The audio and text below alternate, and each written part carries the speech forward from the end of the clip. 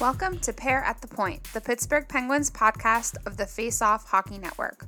Follow us on Twitter at Pair at the Point and at the FHN. Visit thefhn.net for daily hockey articles and casts. Welcome back. So this week we are going to discuss the last 4 games that have happened since our last episode, and we're going to go into detail a little bit about the games as well as who we think are standouts. We are really in that next man up mentality, and for me it's really exciting to see the people you don't really expect on the score sheet to be there, but I think it's really cool what Mike Sullivan has managed to do with the team, and we keep getting blow after blow. If anyone missed it yesterday, they announced now that Letang is in COVID protocol. Of course, that doesn't mean he has it yet. We don't know that yet, but he is in COVID protocol. Jeff Carter, we found out the other day, he's also in COVID protocol. So we have had some issues early on, but I think that they're doing a really great job. I agree with that. The team has come together. We've gotten contributions offensively from players we probably didn't expect them from. Team has really put some volume on net, competed and adapted to each opponent in a unique way, and I think that they've really brought a high energy level throughout each game. There really haven't been many lulls. Yeah, it's been really, really exciting to see. So let's talk about the games that have happened. And I think the most disappointing one for me was the first one, and it was the Panthers. So we looked not great at the start of that game. We were down 2-0, I think, into the second period. And then we came back and we made it 4-2, which I really liked. I liked that we had the ability to fight back. That's, something we haven't always seen from them. So I think that was really promising. For me, though, the thing that was a little concerning was that they blew the 4-2 lead with, I think, 5 or 6 minutes left. Obviously, it was tied, and then it went into overtime. We lost in overtime. So I'm really happy that we could get a point out of that with being down 2-0 for the first 30 minutes. But yeah, I would hope that you don't blow that lead, and I think we've obviously learned a little bit from our mistakes because we've had a couple big leads since then that we have not done the same thing. I also would like to just kind of say that there was an element of flukiness to this game. I agree. Both ways. The puck was kind of crazy.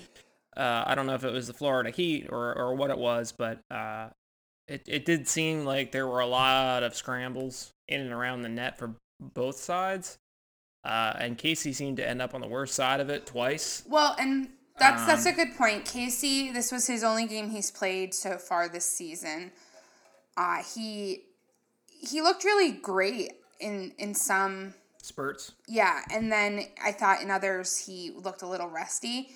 But overall, I wasn't really upset with Casey. I don't think it was all on him. I thought the defense was probably the worst in this game that we've had, and you saw all of that culminate in the winning goal, where the coverage was just pathetic. And a lot of that has to do with the line change situation where you have the long change in the fourth period. So I just really didn't like how they hung him out to dry. There were a couple times we had to peel it off. We ran into our own goalie. I know Boyle tried to clear one off the goal line, and it squibbed right out into the slot. Defensively, I just thought they were chasing the puck a bit, and they weren't letting the play come to them, and that led to a lot of missed coverages and players coming in from the point right down the middle of the slot. I do want to say that I thought offensively this might have been our most consistent effort. Outside of the first 10 minutes, I thought we were really, really good. We put up something like 48 shots on. Carter had 8. Gensel had 9. Rodriguez had 7. So some of these guys were really going. I want to actually talk about Gensel because this was his first game. and he's coming back from COVID. He was apparently asymptomatic, and he looked good to me in this game, and he scored a goal, and I thought that he gave a solid effort. Now, I don't think he's given as much of an effort in the next couple of games. Yeah, I don't know if he's still feeling some of the ill effects. I think you got to really give him a month or two, really, to see whether or not he's going to be back to form this season, whether he's going to be on pace for, 35, 40 goal season, or whether it's going to be less than that. I think you also have to see how he's going to do with Crosby back in the lineup, assuming that he gets stuck with him. Yeah, I think that's one thing to note is that Jake is playing with people he's never played with before. You can tell he does look lost for many shifts. You're like, oh, was Jake playing tonight? Like, I said that during the Dallas game, I think. Yeah, the Dallas game, I thought he looked, not to be mean, but I thought he looked lazy. He didn't look very engaged. He didn't really look like he wanted to be there. I think that's something that Gensel has had off and on throughout his career in spurts in the regular season where he seems disinterested with forechecking and backchecking, and he just kind of wanders around the offensive zone looking for a pretty play. I mean, the kid has 3 points in 4 games, so he hasn't been horrible. No. He just, when all of these other people are out of the lineup, you expect him to be the guy, and he hasn't been. And that's okay because other people have stepped up. But for me, it's just a little concerning that he hasn't stepped into that role in the way I kind of thought he would. So, I mean, last point for me on the Panthers game, and this is sort of a larger point, is I think the offense has done well. I think the defense outside of that game has done pretty well. However, there are moments where I feel like we're a bit scrambly, a little too aggressive in chasing the strong side, and it's led to opportunities on the weak side, which are basically wide open. And our goalies have bailed us out a lot, and I saw Jari did this a ton, especially in like the first period against Toronto, the most recent game. That the goalies have to come up with big saves because there's just a blown coverage on the weak side, and whether that's the wingers being too aggressive coming over, or whether that's the defenseman in front of the net, or the centers getting bogged down in the slot, I don't know what that is, but that needs to get cleaned up, or it's going to bite us going forward. And I think like last point, we're not going to win every game, like Toronto's game last night, 7-1, and I think. Despite it all, with our roster, we gave a really solid effort against a cup contending team. Yeah. The Panthers are very good this year. They don't have a loss yet this season, and I think they're really going to make a push, and that they have a good chance of winning the cup this year. So I think overall, getting a point out of that and then 3 points on the Florida road trip is great. One of the more balanced offenses. They definitely are tenacious. They have some good defensemen. I think they're going to have to add a couple pieces on the back end and figure out who their goalie is, whether it's Bob, whether it's Knight. And if they can sort that all out, yeah, they're definitely on the short list, top 5 team, I think. So moving on. So Chicago, that game was fun. So I think it was really like a highly anticipated game. First game back at home for the season. First game with fans. It did sell out. And then obviously Marc-Andre Fleury coming and playing for his, new team. Yeah, his new team. So I think for me personally, I expected Fleury to be really good. And he got chased. And, I don't know what Fleury's deal is. He does not look very good at all this year. I don't know if his heart's just not in it, or he may just be having a rough couple of games here. But yeah, he looked terrible, and it helped us to get a quick lead, and then we just kept building. And I know that it ended up being 5-2, so we did let in a couple, but one was like a Patrick Kane power play goal, which that's gonna go in on most goalies. And then I don't even remember what the other one was. But we looked really good for 60 minutes in that game. Yeah, I think we maybe let off the gas a little bit in the second, but I mean that's to be expected when you're up by such a large margin. And it was really weird. I mean, like it didn't feel like a dominating effort. It didn't feel like we should be up 3-0 within like the first 10 minutes, but like we were. So part of that was forechecking, and I thought that whether it was Simone forcing Fleury to cough up that one really egregious goal on the edge of the trapezoid, or it was Heinen getting quick shots off in the slot. And man, can we just talk about him for a second? Like his release is wicked. I mean, he's for real. Yeah, so Heinen is on my list of next men up. He has been so great. And I mean, complete props to our management because they, I think, knew that he had untapped potential. And it really makes losing McCann way less of a blow for me. Because, like, honestly, we weren't going to re-sign McCann next year anyway. And now we have Heinen locked up for a while. And he has just looked good in all areas of the ice for me this season. Yeah, I mean, he only got that one goal. I thought he maybe had tallied something else, but I mean, there is something that there's like a 25-30 goal upside to him that exists, and his release, I mean, his goals this year have just been snipes. There's almost unstoppable shots. He has 3 goals, 2 assists through 5 games. Yeah. So, he's really bringing it, and he is going to be one of those players I think that gets moved up and down the lineup.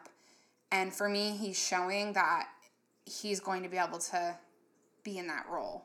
So I guess the question is, how did he fall out of grace with the Bruins and the Ducks? Like, what happened where this guy was not getting top 9 minutes and not putting it together? Because it seems like he's a full package.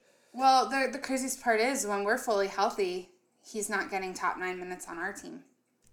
Yeah, I think that's definitely debatable at this point, especially with... I mean, he may be like the third line with Jeff Carter. I guess that's the third line. It's hard because the Bluger line isn't a true fourth line, but I guess it's technically a fourth line when everyone's healthy. So I guess he would be getting top 9 minutes if he's on the third. Yeah. But I would like to see them try him with both Crosby and Malkin and see, because he's playing fine with Jeff Carter, but last night he wasn't with Jeff Carter and he still was very good. So my personal pitch would be for Gensel, Malkin, Heinen.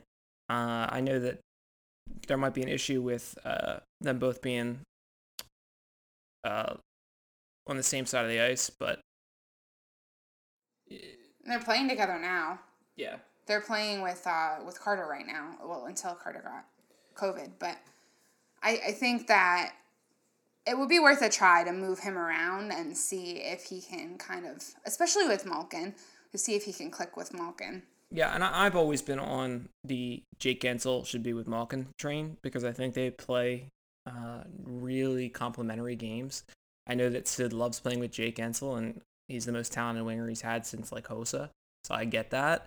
But I don't know. I think they fit really well. It keeps Malkin playing a more north-south game, and I hope that when Malkin does eventually return, and it looks like he's slotted for early December at this point, that we start to see them get away from the Gensel-Crosby duo, because I think that spreading the wealth around and giving Malkin the number 1 winger would make us have a more balanced roster overall. And yeah, I think Heinen could work with either of these two, and I'm interested to see where he slots in ultimately. Yeah, I agree. I think it could be anywhere in either those two lines as well as Carter's, especially since he's going to have some chemistry with Carter because they're going to be playing together, I think, here for a little while. True. That will probably never be healthy. That's true. That's we say when everyone's healthy, it's going to be like this, but it's never healthy in Pittsburgh. I think we had like 1 game last year in November where everyone was healthy and then someone got hurt in that game. So you just never see it. But all right, let's move on to Dallas. So we were at that game, and I don't know how it came across on TV. It was probably really boring. when you were just watching it on TV, just, in with the camera in one zone.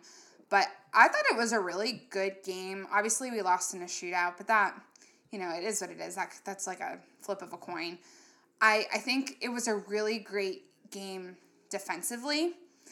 It was Mike Matheson's first game back after his little tweak injury, and he was amazing.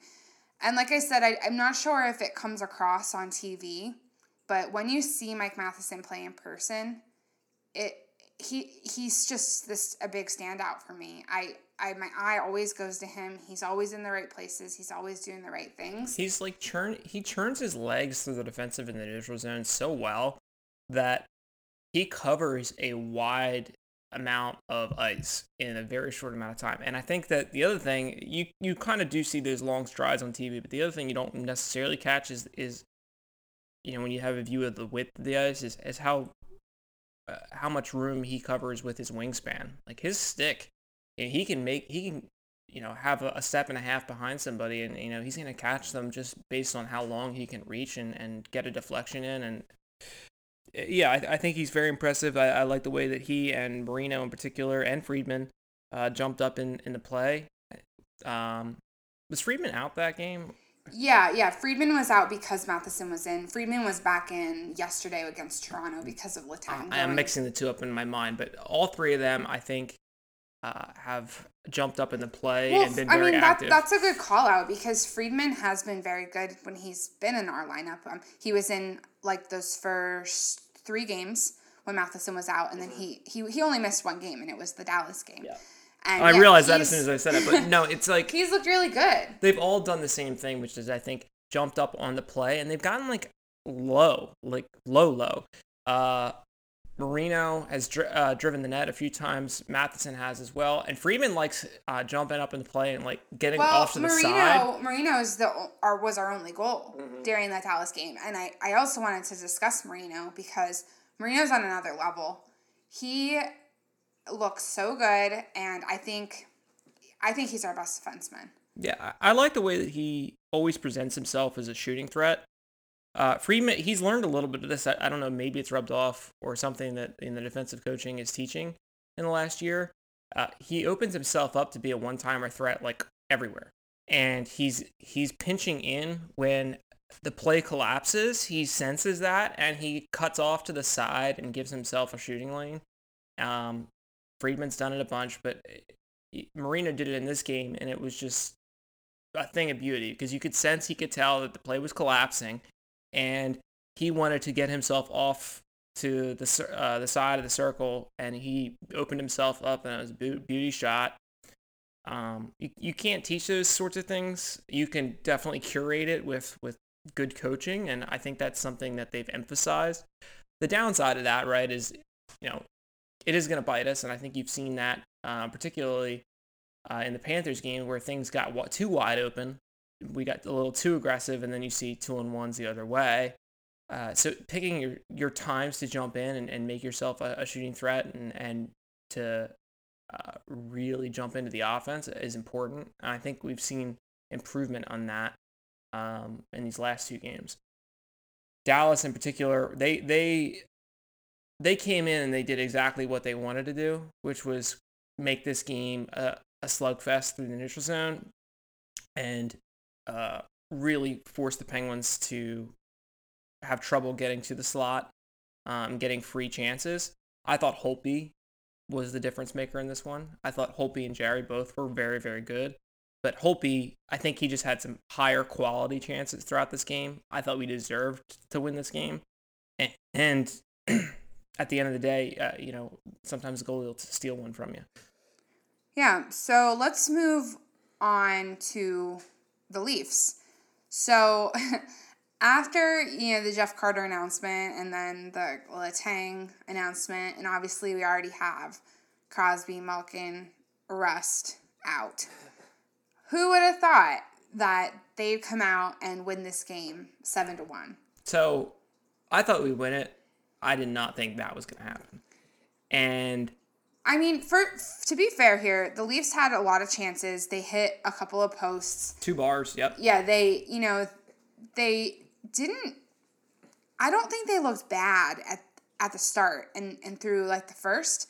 When it was tied 1-1, I thought they looked really really okay. They were pressing the tempo. Yeah, but it's concerning if I'm a Leafs fan. It's concerning how they just kind of let that one get out of control. Yeah, I mean, once it became like 3-1, it was like the team gave up. Yeah. And they had been, once they hit that second bar, it was like the whole team just deflated and they collapsed. For me, that's coaching.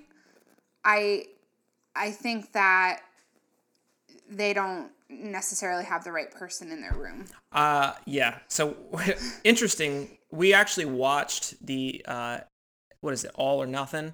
Amazon Prime put out an in-depth kind of like in the room HBO style type documentary where they followed the Leafs around all last season, and it really, it's a phenomenal program. They have a good team. They have a really good group in their locker room, but their coach is not good. Yeah, I don't like the way he coaches, and I'm not sure about Dubas. He comes across actually quite well, I think, in that documentary. I like his interactions with the players. I like his management of different staff and the way that he kind of analyzes every move that the team is or the organization is going to make.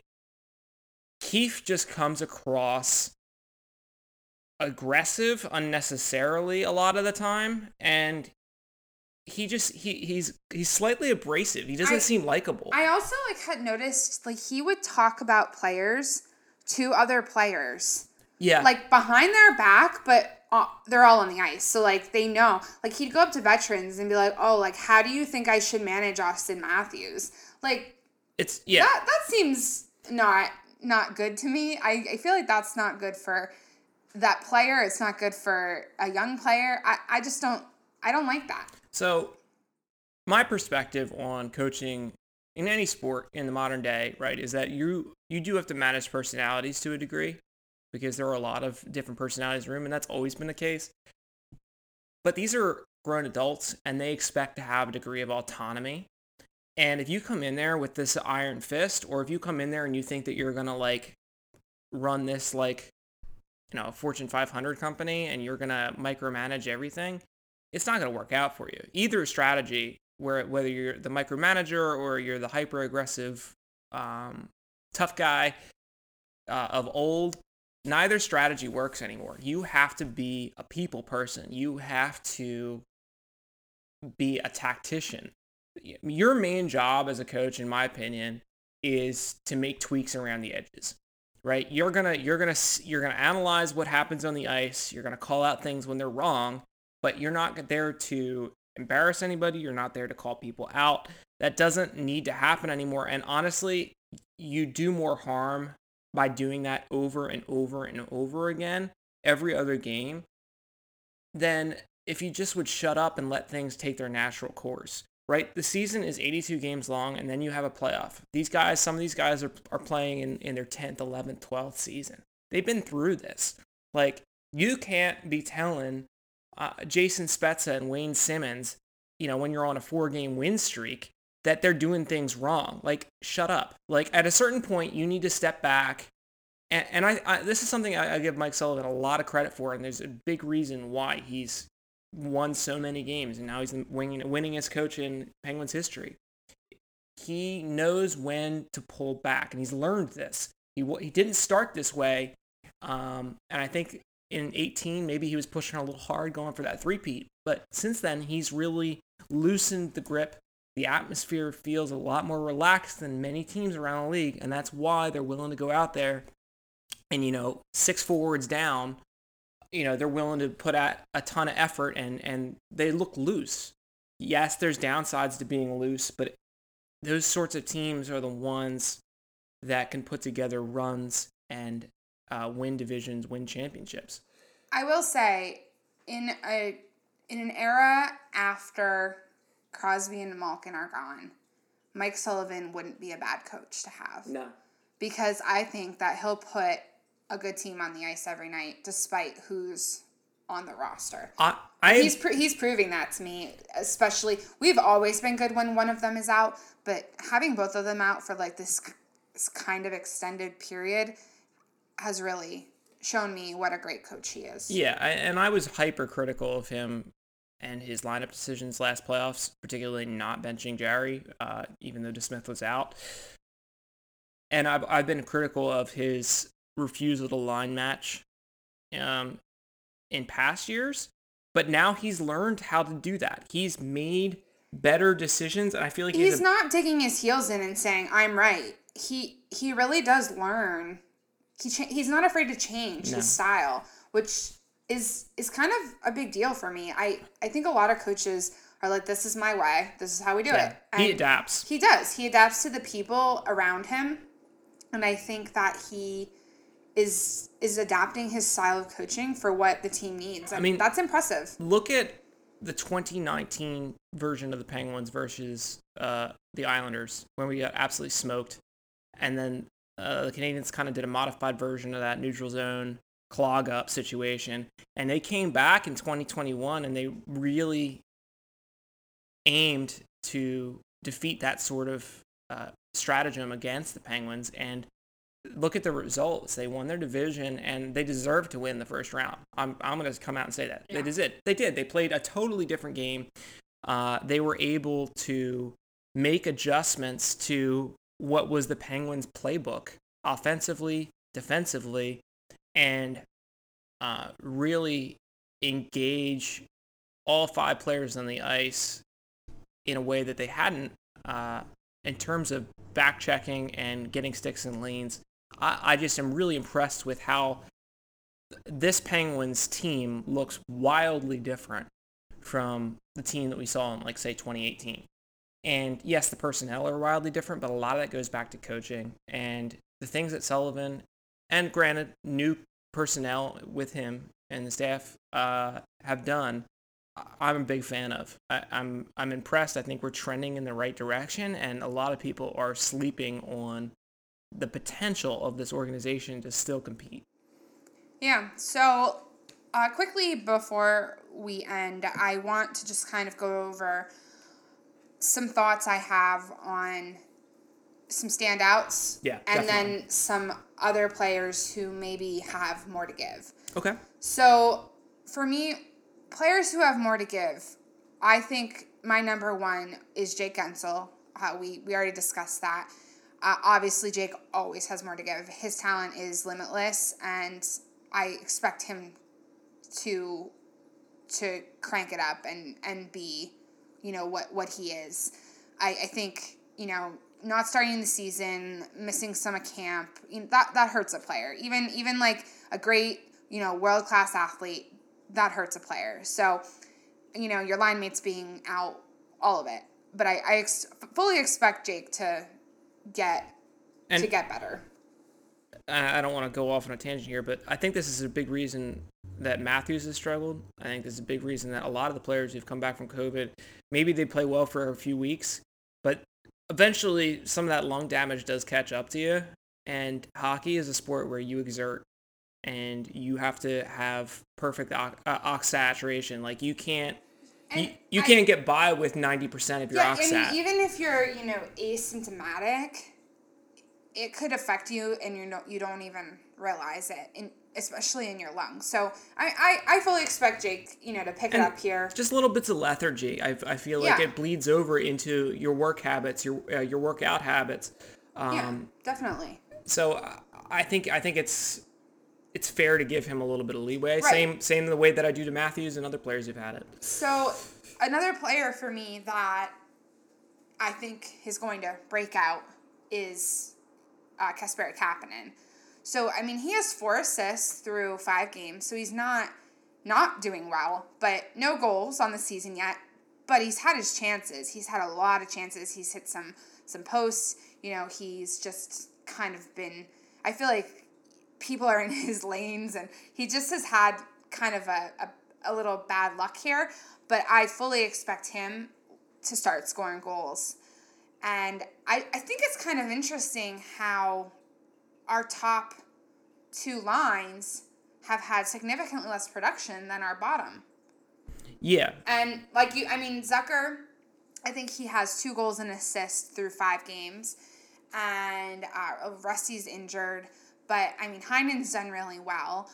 But, they haven't, I don't know, there just hasn't been as much mojo as those bottom 6.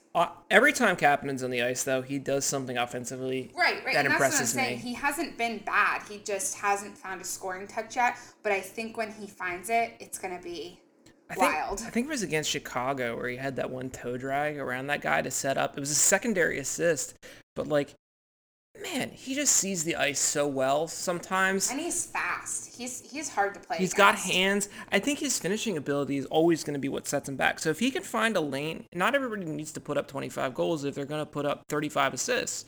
I think he can be a top 9 playmaker, and he can be an accessory piece.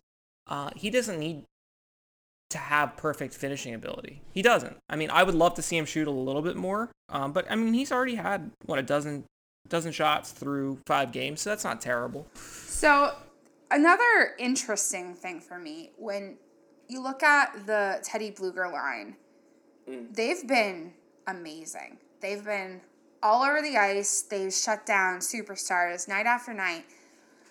But then you look at their points, and Czar has 0 points in 3 games. Teddy Bluger has 2 goals, 0 assists in 5 games. And who's the other one? McGinn. McGinn, I think, has 3 points. I think he has a goal and 2 assists or something like that. And one of them came off of O'Connor's pass, which wasn't even his line. Exactly. And when I was kind of shook when I saw the stats, because in my mind, that line was doing a lot more. But I think they are. So I think their purpose currently, they're tiring out the opponent. Yeah. And it is helping these other lines then go out there and be more offensive. And that's kind of always been that Teddy Bluger purpose, his line. It's just kind of strange right now because they're the second line right now because of all of our issues. So you think, the second line, they need to score goals. So it's strange to me that they're out there. I think he was out there. They were out there against Dallas's top line. Yeah, it's weird to see a kind of aggressive forecheck shutdown line, but that's what it is. They're very much the new NHL. Czar and Bluger, and to a degree, McGinn. Czar's looked so good. So I could not, when I saw that he had 0 points, I was like, excuse me? What? I couldn't believe it. Yeah, only 3 games, but part of that is just the volume they're putting on net, right? They're looking to cycle down low. They're looking to just waste time, basically, and like you said, keep the opponent's stars hemmed in their own zone. Yeah, and that's another thing for me that has been a standout for us. Our neutral zone play has been phenomenal. Yeah, we built on what was done towards the latter half of last year, where they cleaned things up and they started to adapt. And now you're starting to see this back checking, especially with the big guns out. It's everybody does it. We're creating turnovers. The fresh one in my mind was yesterday. Simone just stripped the puck, turned around, created a scoring chance. I think we got a goal. Yeah, I think they hadn't quite left their own zone, but again, that tenacious checking. It happened in the neutral zone. Okay. And it has just been a huge standout for me. That was the one where he set up Boyle, and honestly, if you want an example of why Simone is a top, he's a third line caliber player and he belongs in this league, go watch that play, right? Yeah. That's a Patrice Bergeron type back check. The play against Marc-Andre Fleury that created a goal. Yeah, and he's smart. He's very good, especially along the boards, of just coming away with the puck and setting something else up. He's a good forechecker, a good back checker, and sometimes that's all you need. For me, I think, and Mike Sullivan, he's Mike Sullivan's perfect hockey player. He's exactly what Mike Sullivan wants on the team. And you can tell he's fitting in perfectly again. And he's just been really, really good night after night. There is an aggressiveness to our system, which I like that is our hallmark, right? It's no longer just speed, go rush and go up and down the ice. It's now more win the battles and just pester the other team. I like that. I like that as a trademark.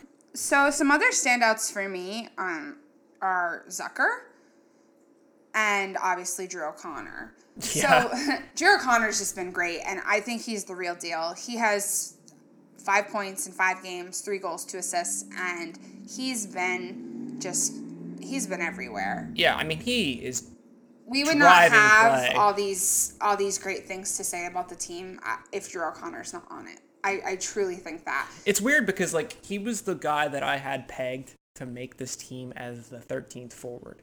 And maybe when we're healthy, he still ends up in that role, which is really a sad thing to say. But, like, he absolutely deserves a top 6 role right now. And I don't know how you demote him when he's playing like this. I think the interesting part here is he played center last night. Yeah.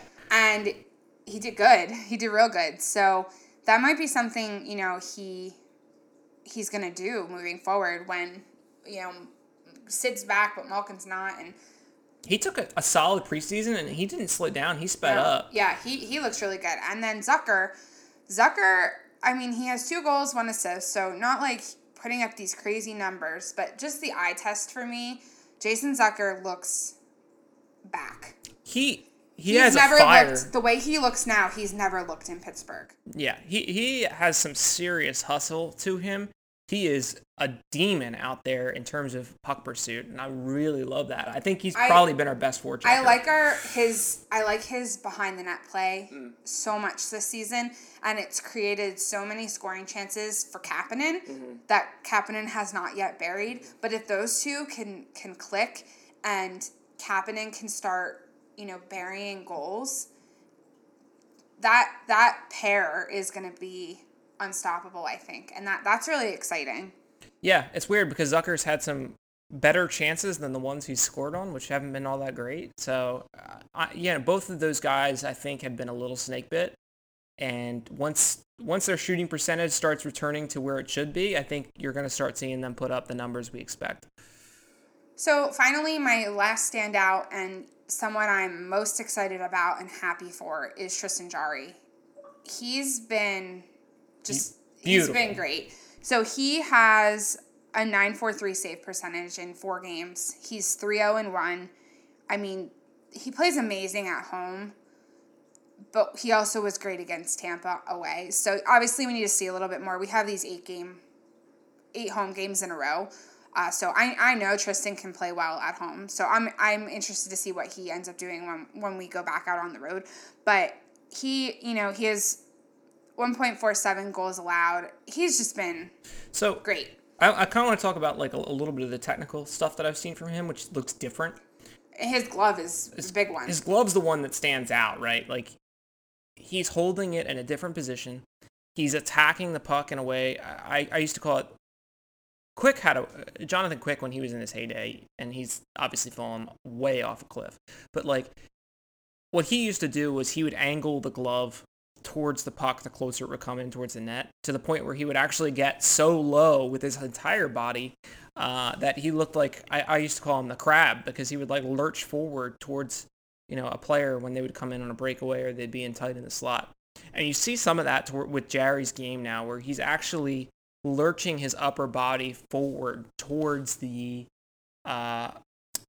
shooter when they're in very, very tight. And that helps a lot, right? Because if they're trying to lift it, there's nowhere for it to go, right? So I just like how on top of his toes he is in his crease. He's owning his crease. I like the amount of control that he's had when he's pushing left to right, when he's covering his posts, how when somebody's trying to snipe a corner from a distance, he's keeping his shoulders square and high. And his rebounds have been a lot better this season too. And on the defensive side, our defense have been better at clearing them out. I feel like last year a lot he kind of got hung out to dry a little bit. Yeah. He would let up that second and third rebound, and our defense just weren't really doing their job. Yeah, I mean, a couple of the goals have still been rebound goals, but not on him, and kind of fluky in that how they've squibbed out. I think the sky's the limit in terms of his potential, and I like that he doesn't seem shaken by what happened. Yeah, I'm happy for him because I want him to be the guy. I'm sick of like the goalie carousel in Pittsburgh, and I want him to do well. And he seems like a really nice person, and he kind of keeps to himself. And I think that's really hard when you're a goalie. And so I really hope he can keep this up because I'm really happy for him. Yeah, we don't want to be Philadelphia where we go through a new goalie every year. Right. Speaking of the goalie carousel, obviously Fleury's had his struggles early with Chicago after coming off an amazing season, and poor Matt Murray started to finally look like he was going to be healthy. Gets hit in the head, taken out of the game in Ottawa. Sometimes goalies just can't catch a break, and it seems like you really just need to pick one and ride with it. A lot of the guys that are in analytics call goaltending voodoo because there's so much that is just unpredictable when it comes to this. There are the Vasilevskys of the world who are just exceptional and consistent for a period of like 5 years, and they're Hall of Famers because of it, right? And that's really all you need because everybody else in the league is pretty much at the same level of athleticism, talent, consistency, and you just go through these lulls and you have bad games, bad stretches, and you have good games and good stretches. And the rest just needs to be sorted out by the team in front of you. Yeah, and that goes back to us choosing in the offseason to stick with him. Yeah. I think that was a good decision. And in hindsight, yes. Yeah, it was scary at the time. And, I mean, we thought we should go out and get a vet. And not necessarily get rid of Jerry. I mean, that was obviously an option. But, we just wanted to not have the situation of last year. If he is doing poorly come playoffs, and say DeSmith's hurt or something. Ultimately, and I think we did that because I think Domingue will, hopefully be okay. Who knows? But I mean, he's looked fine in practice, but it's hard when you haven't seen any game time, really. Well, he's injured too, so yeah, and that doesn't help either. Yeah. So, but I think it's a great start to the season. I think, like you said, a lot of people are sleeping on the Pens. Obviously, I don't know yet. No one knows yet if this is like a cup contending team. It's hard when we have so many people out. You can't look at us like you look at, the Panthers and say this team's going to, do damage. We don't know that yet. It's impossible to gauge, but early returns are really promising. Yeah, I agree. I'm really excited with what I'm seeing. I'm excited to have more games to watch. I think that we are going to be okay. I really do. I think we're going to make the playoffs, which a lot of people weren't sure about. So I'm going to go even further. Ultimately, no one really cares how we finish the regular season if we bounce out of the playoffs early again. And nobody will care about Jarry's regular season if he collapses again. Right. But looking at this and projecting where these teams in the Metro are going to finish, the actual Metro, Islanders are off to a slow start. Capitals look good.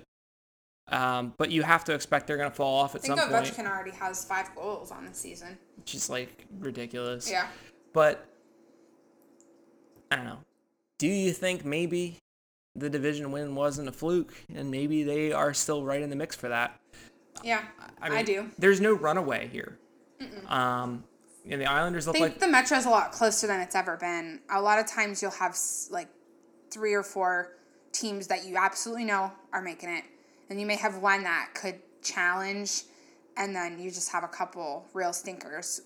I think it's really close this year between a lot of the teams. That the Jackets aren't making it, and more than likely the Devils aren't either. And then everybody else is kind of just there, and it could go any way. Flyers have looked pretty rough so far, which would help us in terms of our odds of making it. Rangers have looked pretty good. Capitals look pretty good. Islanders somewhere in the middle. Yeah, and Carolina, they've been okay too.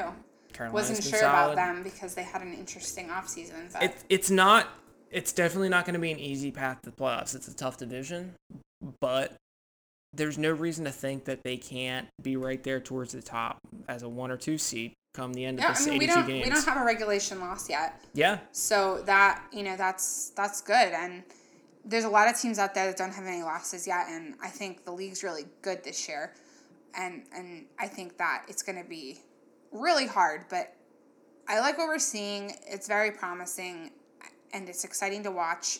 We will be at Tuesday's game and Saturday's game this coming week. So I think it's always fun for us to bring you the live perspective, because the game is so different in person than it is on TV. You see a lot of things behind the scenes when you're in person. And like Mike Matheson is a big example of that. I think he doesn't come across on TV nearly as dominant as he is in person. But we'll definitely bring some coverage from those games. Hopefully we get a couple wins while we're there. And I'm just excited to continue talking Pens and see the team develop, and hopefully we'll get back Crosby real soon. Fingers crossed. We always love watching Crosby, of course. So yeah, I think there's a lot to look forward to, and the boys are doing really well so far. So they've been exciting to see. We'll keep it rolling. Yep. So as always, you can catch us on Twitter at Pair at the Point. We've done a couple of giveaways, so make sure to give us a follow and keep up with us there. We had some tickets that we gave away last week, so we had a really good time with those people. So we're glad they took the tickets and got to enjoy the game. And then we gave away a player's t-shirt to one of our listeners. So there'll probably be some more stuff like that to come. We'll see what happens. But yeah, definitely follow us there. And then you can check us out on thefhn.net. And their Twitter is at thefhn. So I think that is all from us for now. Bye. Bye.